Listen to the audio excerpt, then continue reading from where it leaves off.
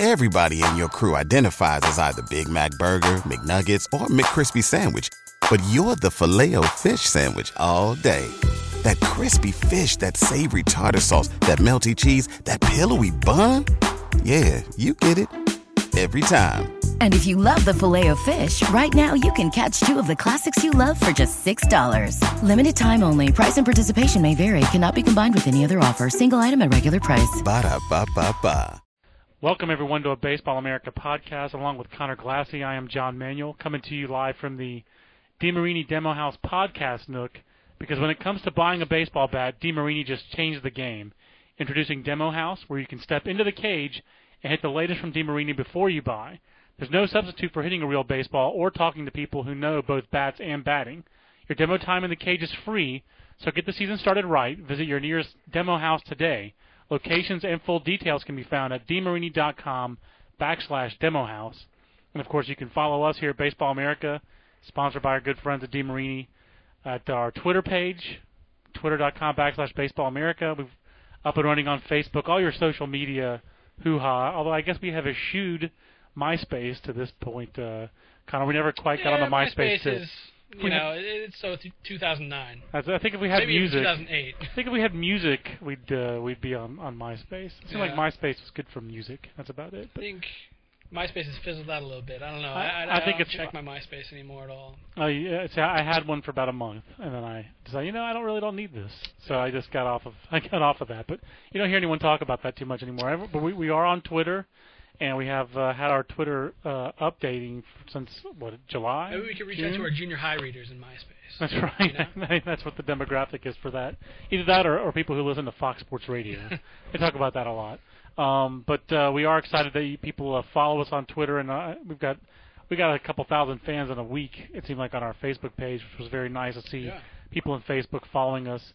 And obviously the podcasts, we're excited about those. And it's a little bit of a lull kind of in the big league season. It's kind of the calm before the storm, really, Connor. There's not a lot of major league news, but this was a stormy couple of weeks at Baseball America, both literally with the weather outside, but also figuratively because it was a very busy time of year for us. As it always, we had a little couple weeks of a breather after the Prospect Handbook, and we got right back into it with a college preview issue, and we actually did our early draft preview. So Connor and I are going to be talking draft in this week's edition of the Baseball America podcast. And Jim Callis did our overview and our preseason college All-America team. We actually split our early draft preview up, Connor, in college and high school section. And I know you've seen a lot more of the high school player, but I know you've seen a lot of these college guys as well. And we're already planning out, basically, the first couple weeks of the season and who we're going to see. Right. And we're lucky there's going to be a lot of I think we're all excited to see Gauntlet Eldemeyer. Absolutely. I actually started planning out, started looking at college schedules when I was back home in Seattle for Christmas break. All right. Started pulling them up, getting excited, and it's right around the corner. And, Gauntlet Eldemeyer is coming to Elon. So I think I'm going to make the trek over there with Elon grad Nathan Rohde. That's right. Elon and Ohio to open the season. And again, we're just too lucky. That's the first weekend, right? February 18th? Yeah, it is, yep. We've got that. We've got Virginia at East Carolina, which Aaron Fitt will go to. That's our number 2 team in the country, and a lot of draft prospects on that Virginia team. And East Carolina has some solid prospects, although more good college players. North Carolina with Matt Harvey over the weekend. NC State, which has a lot of guys who have some real helium potential. Kyle Wilson, for example, their center fielder, that's a 65, 70 run type guy. Yep. He hit about 260 last year, but he does have tools. And then Russell Wilson, their football quarterback, has got plenty of tools and is going to play full-time baseball this year. He might even pitch.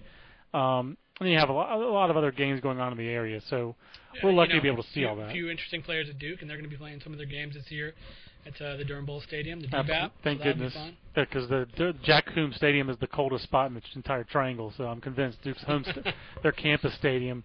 But we don't have our number 1 player on our list, as we're going to talk a little bit about college draft players and just the kind of overall draft. I guess, Connor, to talk about the draft, you have to start off with Bryce Harper. You've already done a story on Bryce Harper this year from his first weekend. Yep. Let's just get the hype is what it is. I mean, there's never been a high school baseball player that I can think of on the cover of Sports Illustrated like Bryce Harper was. Either. Maybe back in the day they had the kid from Texas who won every game. I think he was on there, but they acknowledged he wasn't a big prospect. But this guy's at a different level of hype. It is, and it's going to be real hard for him to live up to, and it's going to be interesting for scouts to see how he handles that adversity, because let's face it, that's not going to go away. I mean, he's always going to have that spotlight on him, I think. He brought it on himself in a lot of ways, True. talking as brashly as he did to Sports Illustrated. There's no doubt. No, that's very true. I'm not blaming the kid, but I do think that there's a little has to be a realization here in one way that this guy brought a lot of this attention on himself, and now he's shut it off completely. No media, no anybody. He's not talking to anybody. Not fans. He's not talking to scouts. He's not talking to anybody. And that doesn't seem like that's normal. I think there should be a middle ground. I think you're right. I mean, I think not going out there and saying in every interview that you want to be the best player to ever live is the smartest thing to do. And then on the other side of the spectrum, not talking to anybody is probably not the wisest thing to do either. I think there should be a happy medium somewhere. And that's hard. It's hard to find that happy medium. There's no doubt that's hard to do. It is, because everybody wants a piece of his time. Everybody just, just a minute, it adds up. And, at the end of the day, he's focusing on what he should be focusing on, which is baseball and going to class and that sort of thing. But baseball and, that's fine for now. I don't think he'll last the whole season. I talked to Coach Chambers, and he said that it's just for now. After he saw him come in after the tough summer, and right, he was like 30 he lost pounds 25, lighter. 30 pounds. Yeah. Yeah. So right now he's just focusing on the task at hand, and then he'll probably pick some of that other stuff up as the year goes on. And in the task at hand, that is playing for College of Southern Nevada. No matter how talented you are, if you're Bryce Harper, you're still 17, and you have a significant challenge. You're playing at 17 against 19 and 20-year-olds, basically. That are all out to get you. I mean, the target's on his back. He's the most famous player in the Scenic West Conference, that's for sure, ever. No doubt. Those pitchers are getting a little extra amped up when he's at the plate. I can guarantee you that. They want to, strike out the wonder kid and, tell their friends about it. But it'll be interesting to see how he does. He started out the year, the first weekend he went 3 for 15, got off to a decent start in the first game, went 0 for 8 against Yavapai the second day. Watched some video with Coach Chambers, made some adjustments, and hit his first home run on that Sunday. And he does have, I thought it was good that you wrote about this. The one thing I did notice over the summer, he does have a big old leg kick. I mean, there's a lot of moving parts there. Yeah, it's a high effort big twist, swing. A lot of movement in that lower half. And that's something that they're working with him on, trying to get him to tone that down, because he doesn't need to do all that. He's got such good bat speed and strength that he has thunder in his hands. You can see the strength in the kid's forearms and hands. Just when he swings the bat, you can see on video, you can see when you see him live. He generates, his wrists and his forearms are really strong, and that's where he generates his power. He does not need to uncork like that. No, he could be a lot quieter in the box. So, yeah. And he also played third base, which I think is fascinating. It is. The position question. I mean, I think we've written about this for a year and a half or two on Bryce Harper, that it's not a lock he's going to be a catcher. He might end up being a right fielder. Clearly has arm strength. The bat is what you're... But I guess my overall point, I didn't want to go on a whole big Bryce Harper tangent, but if you're talking about the 2010 draft, you're going to start and end with Bryce Harper. Yeah. But it's not a lock that he's going to go, that by the time June rolls around, I guess I'm curious what you think the chances are that he will be number one on, say, 30 draft boards. What are the chances of that? 30%? 25%? Is he that? I just don't think he's that far ahead of the class. Yeah, that's really tough. I think it is definitely a lot closer, between him and those next guys than it was between Strasburg and the rest of the group. Right now, he still is the number one. I think he's the number one for sure right now. Is good enough. There are questions with the defense. I talked to a scout that did like him at catcher. I think that's a mixed bag. Yeah. Why on earth is he going to play? Why did he play third base his first game? And then when Coach Tim Chambers at College of Southern Nevada says he's taking ground balls at shortstop. He did take a lot of ground balls at shortstop. If he plays shortstop in a game, what if he... I don't think he will, but I think, he is athletic, and he obviously has arm strength to play on that side of the diamond. The reason he played at third base is because that team is actually loaded. I mean, Harper's the highlight on that team, but there are a lot of good players on that team. There's a lot of sophomores on that team, and Tim wanted to reward his guys that were there last year, and so that was a way for him to get Harper in the lineup without DHing him and get all the other guys in the lineup that he wanted to as well. Who's the other catcher on that team, I guess? The other catcher was Ryan Scott. Okay, I thought maybe. Oh, okay. Yeah, okay. I remember that name. So Harper, third base was kind of a one-time deal for the first game to get some other guys in the lineup that he wanted to on opening day, for basically. Seniority kind of. But he'll mostly be playing outfield and catcher kind of 50-50 to get Ryan Scott in there too. Well, it's going to be fascinating to watch, and there's no player who's going to get more scrutiny this year than Bryce Harper, and that's going to bring added attention, wanted or unwanted, for his teammates. And there are a lot of prospects there. Donnie Roach, a right-hander. Yeah. Taylor Hanks, a right-hander. Tyler Hanks, sorry. They've got plenty of players with talent. They're usually one of the most talented junior college programs in the country anyway. Sure. That is going to bring a lot of attention. Same thing at Chipola, where you've got Levon Washington and Jake Eliopoulos. Yep. I think looking at the college class in general, Connor, which positions are the strongest? What's the strongest position, and what's the weakest position in your mind? I've got our position breakdown that you sent me sitting right here. I personally, I guess it's easy to say pitching. There's always going to be depth of pitching, but sure. The right-handed starters, I do like the group of college right-handed starters, especially the top. I like Renato, McGuire, Wimmers, to a lesser extent, guys like Kyle Blair, Justin Grimm, Matt Harvey's got a chance. I wish there were more college starters on the West Coast. The West Coast really, especially the Pac-10, pretty down. The West Coast has some real volatile guys. It got like a Sammy Solis who's a left-hander. Out there. Yeah, exactly. Yep.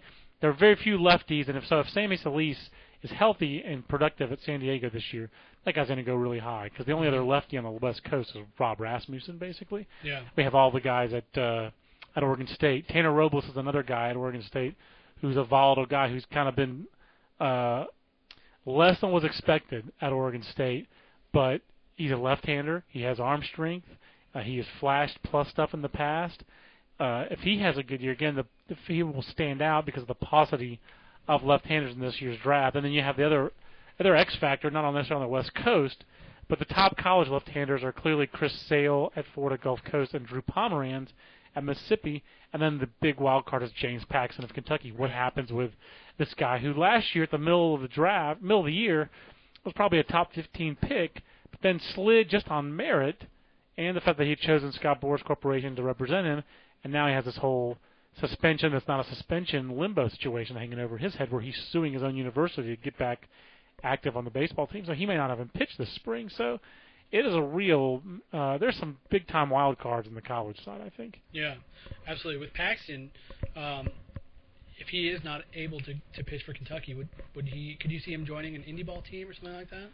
I could, especially because he could graduate basically in early May and then still go join so he could stay in college and work out with the team, throw on the side, throw bullpens, get seen by scouts that way, but then pitch in some actual games after he finishes class. Because in my mind, if you're back on campus, you may as well go to class. You're there. Mm-hmm. I mean, you made that decision anyway. If he thought he was going to do, I think if he didn't think he had any chance to pitch in college baseball this year, he would have already dropped out of school by now. I mean, why go through the charade? Right. So to me, I think the other option he probably should have pursued is transferring to an NAIA school.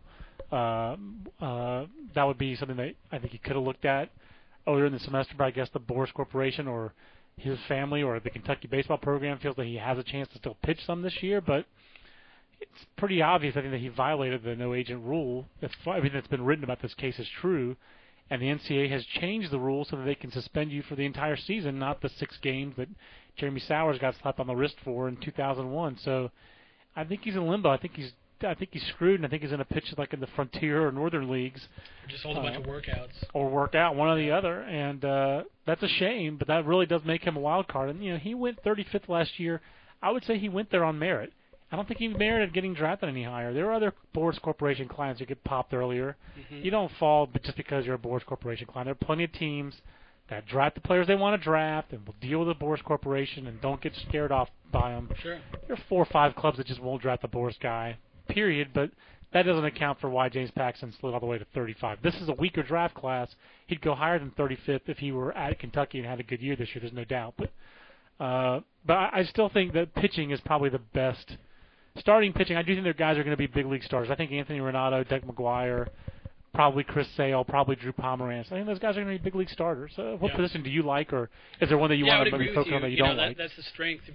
Still talking about college here, going back to your original question. Yeah. That'd be the strength. The weakness, I would say, is that if clubs are looking for a big bat, it's tough to find them in this college class. Absolutely. And also, the middle infielders look like they're few and far between. College middle infielders more so than most years. College middle. This is actually a better year for college outfielders than usual, in my opinion. I actually like the outfielders almost better than the infielders. I have fewer questions about like Bryce Brents or Todd Cunningham or Jarrett Parker. Most of those guys I think are going to hit. Mm-hmm. Gary Brown, that's an actual athletic plus running college outfielder at Cal State Fullerton. If I'm looking for position players this year, like you said, the infield pickings are going to be slim. I like Christian Colon. I don't think he's going to be a big league shortstop, but I think he can be an offensive second baseman. Jim Callis had a quote in our All-America story that actually talked about him as a kind of a Dustin Pedroia type player because the instincts are so good, and I kind of like that.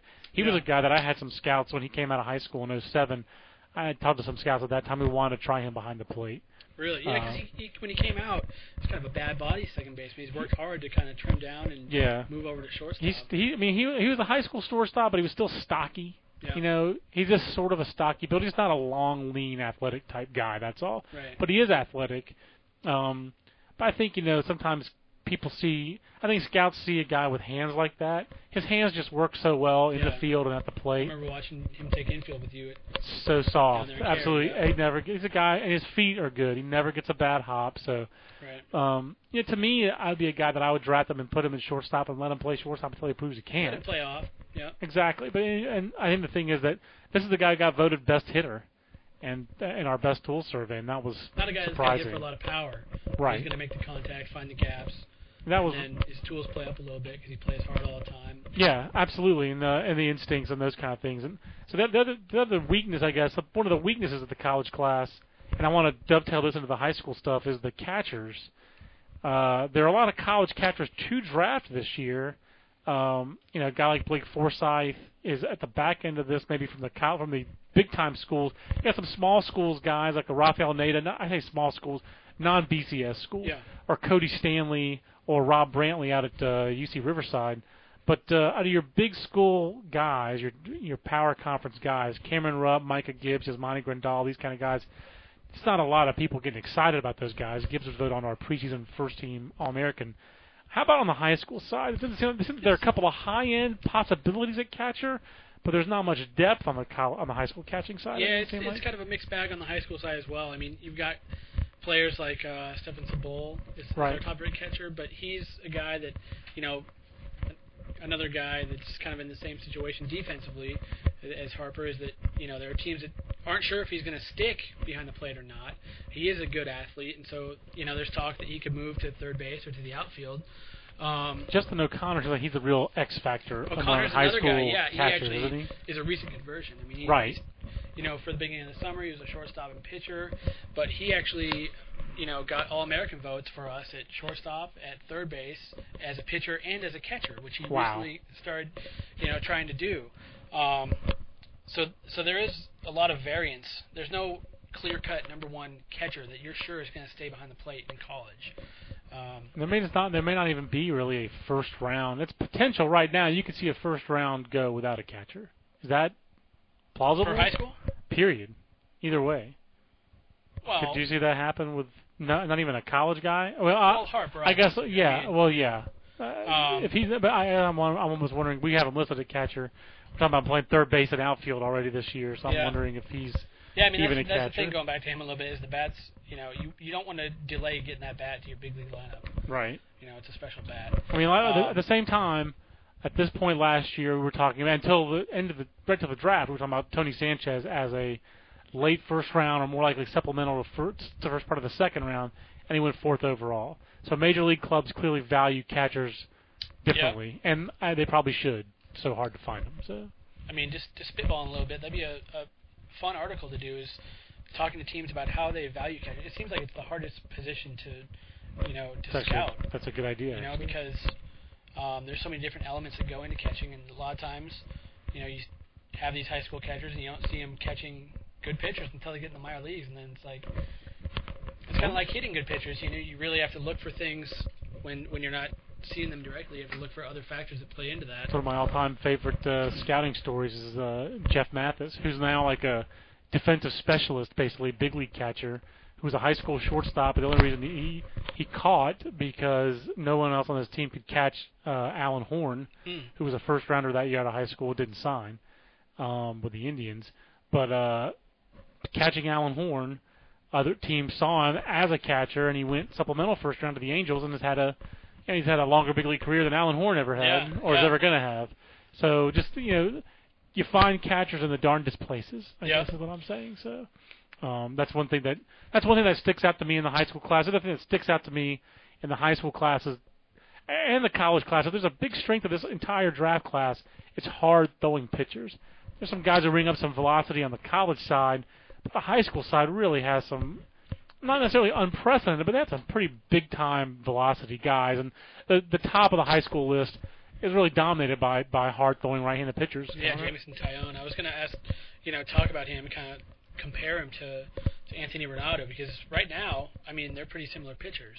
They're both I think big. I like Jameson Taillon a little bit better, to be honest with you. Do you? Yeah, I think I do. Just a little bit I've seen of him. It seems like Anthony Renato is almost like more... he does everything well. There's not a big glaring weakness on Anthony Renato. Mm-hmm.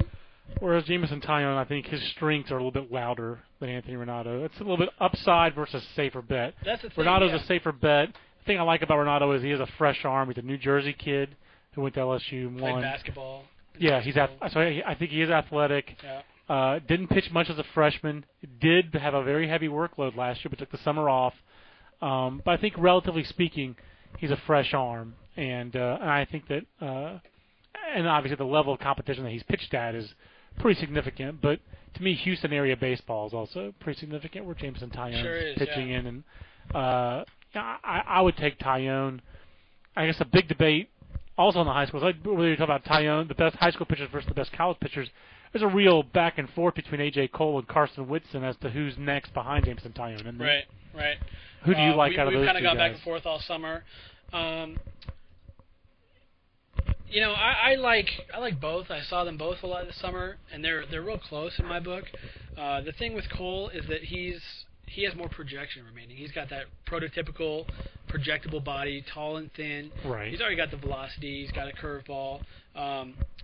Carson Whitson, what clubs like about him is that he's got just as much velocity, with a lot of sink on his pitches, and then more advanced breaking ball right now. He throws a slider that's real filthy. Right. And then Dylan Covey, is he in that same discussion, or is he a half step behind? No, he's in that discussion. He started off slowly this summer. He was resting his arm, but saw him in Jupiter, and he was excellent, 92, 95 with a hammer. A little bit bigger body, but he's definitely in that discussion with hard-throwing right-handers. It seemed like Gaff is kind of after him. It kind of, there's other guys like Kevin Gossman is another hard thrower, but a step behind those guys. And then Stetson Alley probably has the best velocity of the group, but control is an issue for him. So. Yeah, control's an issue for him, and the fact that he can play third base and can hit. He can hit. Is an issue for him. That was one of the surprises for me when we did our All-American balloting, is that he got a lot of support at third base, and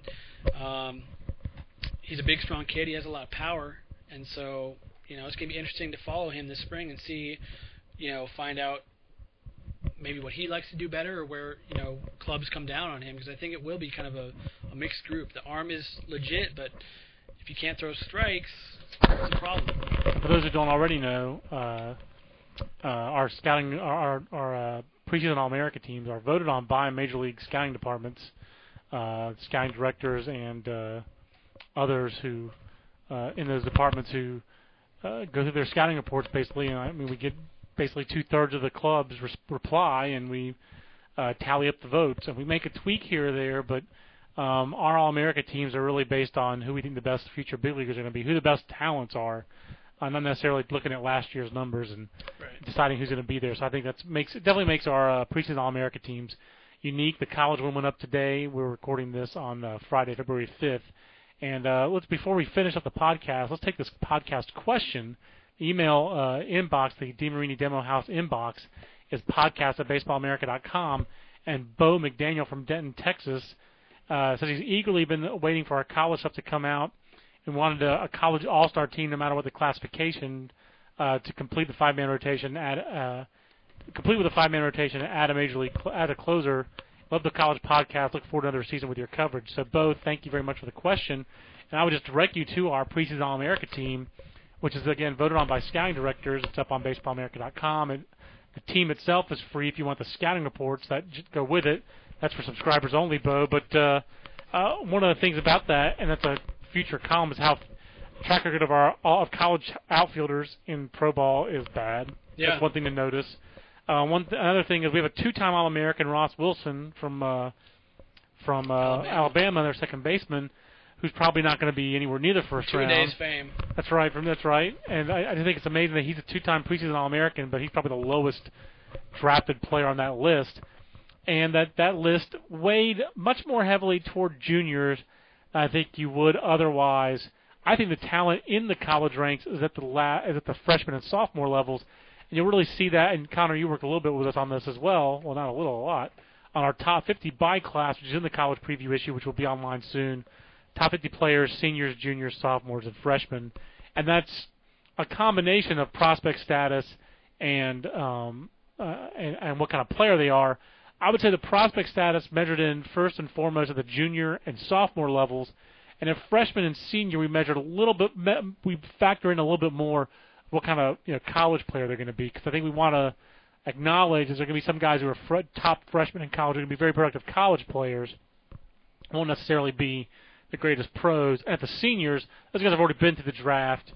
After the first 5 to 10 guys, the rest of those guys, maybe the first 15 or 20 guys, the rest of those guys are really who's the best contributor as a senior at the college level. So those aren't necessarily as pure prospect lists at the freshman and senior levels as they are at the junior and sophomore level. So Bo, that's all in your Baseball America college preview issue, so I definitely encourage you to pick one of those up. Going into that a little bit more, we were talking about how there's not a lot of big-time college bats this year, but next year it's going to be great. It does look good, the top 50 sophomores. Well, I mean, that's the thing. I think if Anthony Rendon were in this year's draft, he'd be up for being the number 1 overall pick. I think so, too. Not to mention, and he's up for being the number 1 overall pick next year.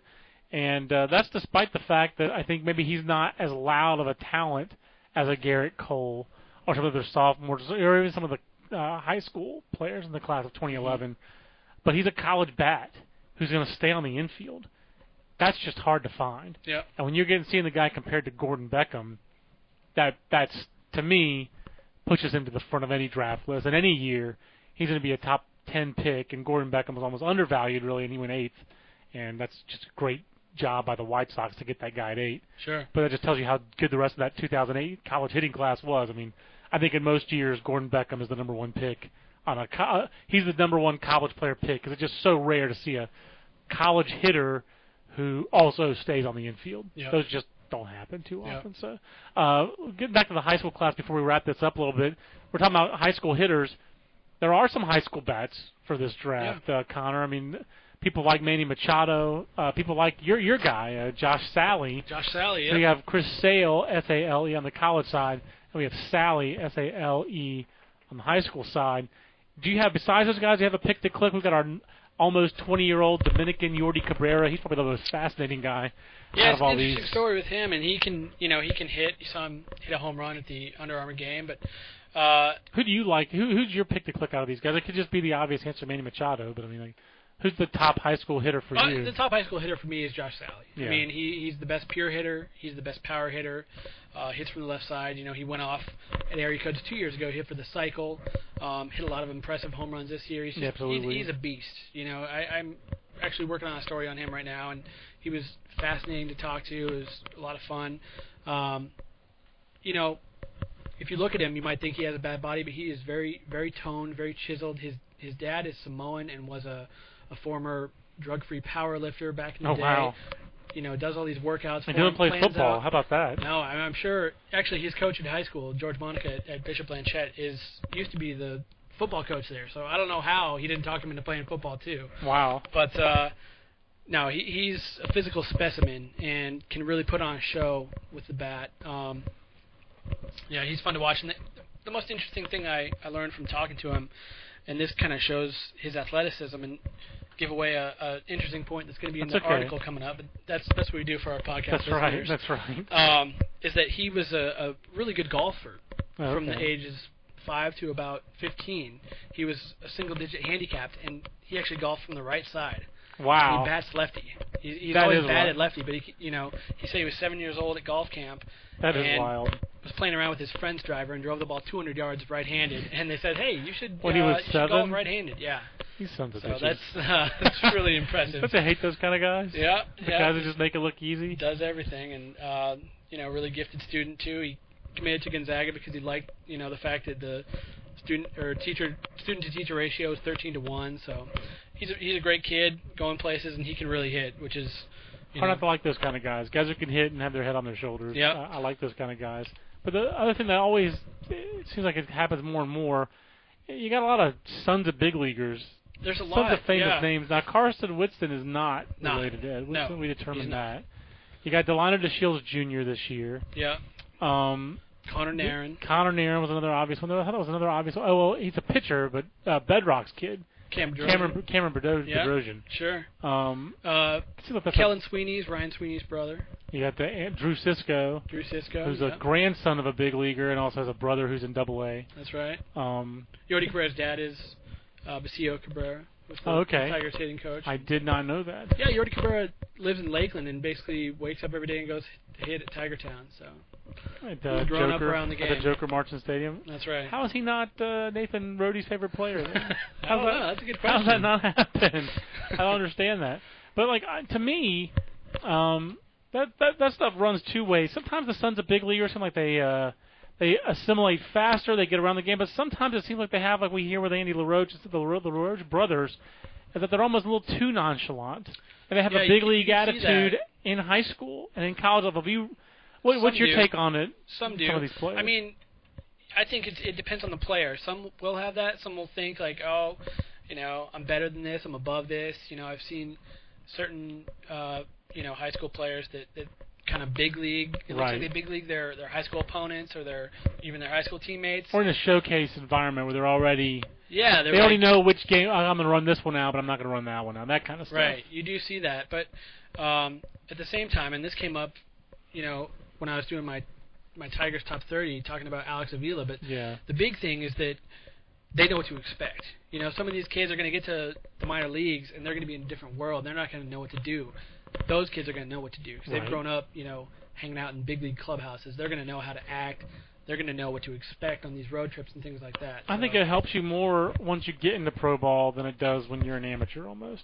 I think it almost can work against you when you're an amateur because you almost feel like, wow, this is really not that big of a deal. And it helps, I think, to think it's a big deal. I think it helps you play with more intensity and to focus. Scouts definitely want, they're looking for tools, but they want to see kids that are out there enjoying want the it. game. That's right. That's right. They don't want to invest this much money in a player that doesn't look like he likes what he's doing. Absolutely. What's your first? Now you and Nathan also are planning like a high school trip down to Georgia, down to the Atlanta area. But what's the first high school games around here that you're going to get to see this spring?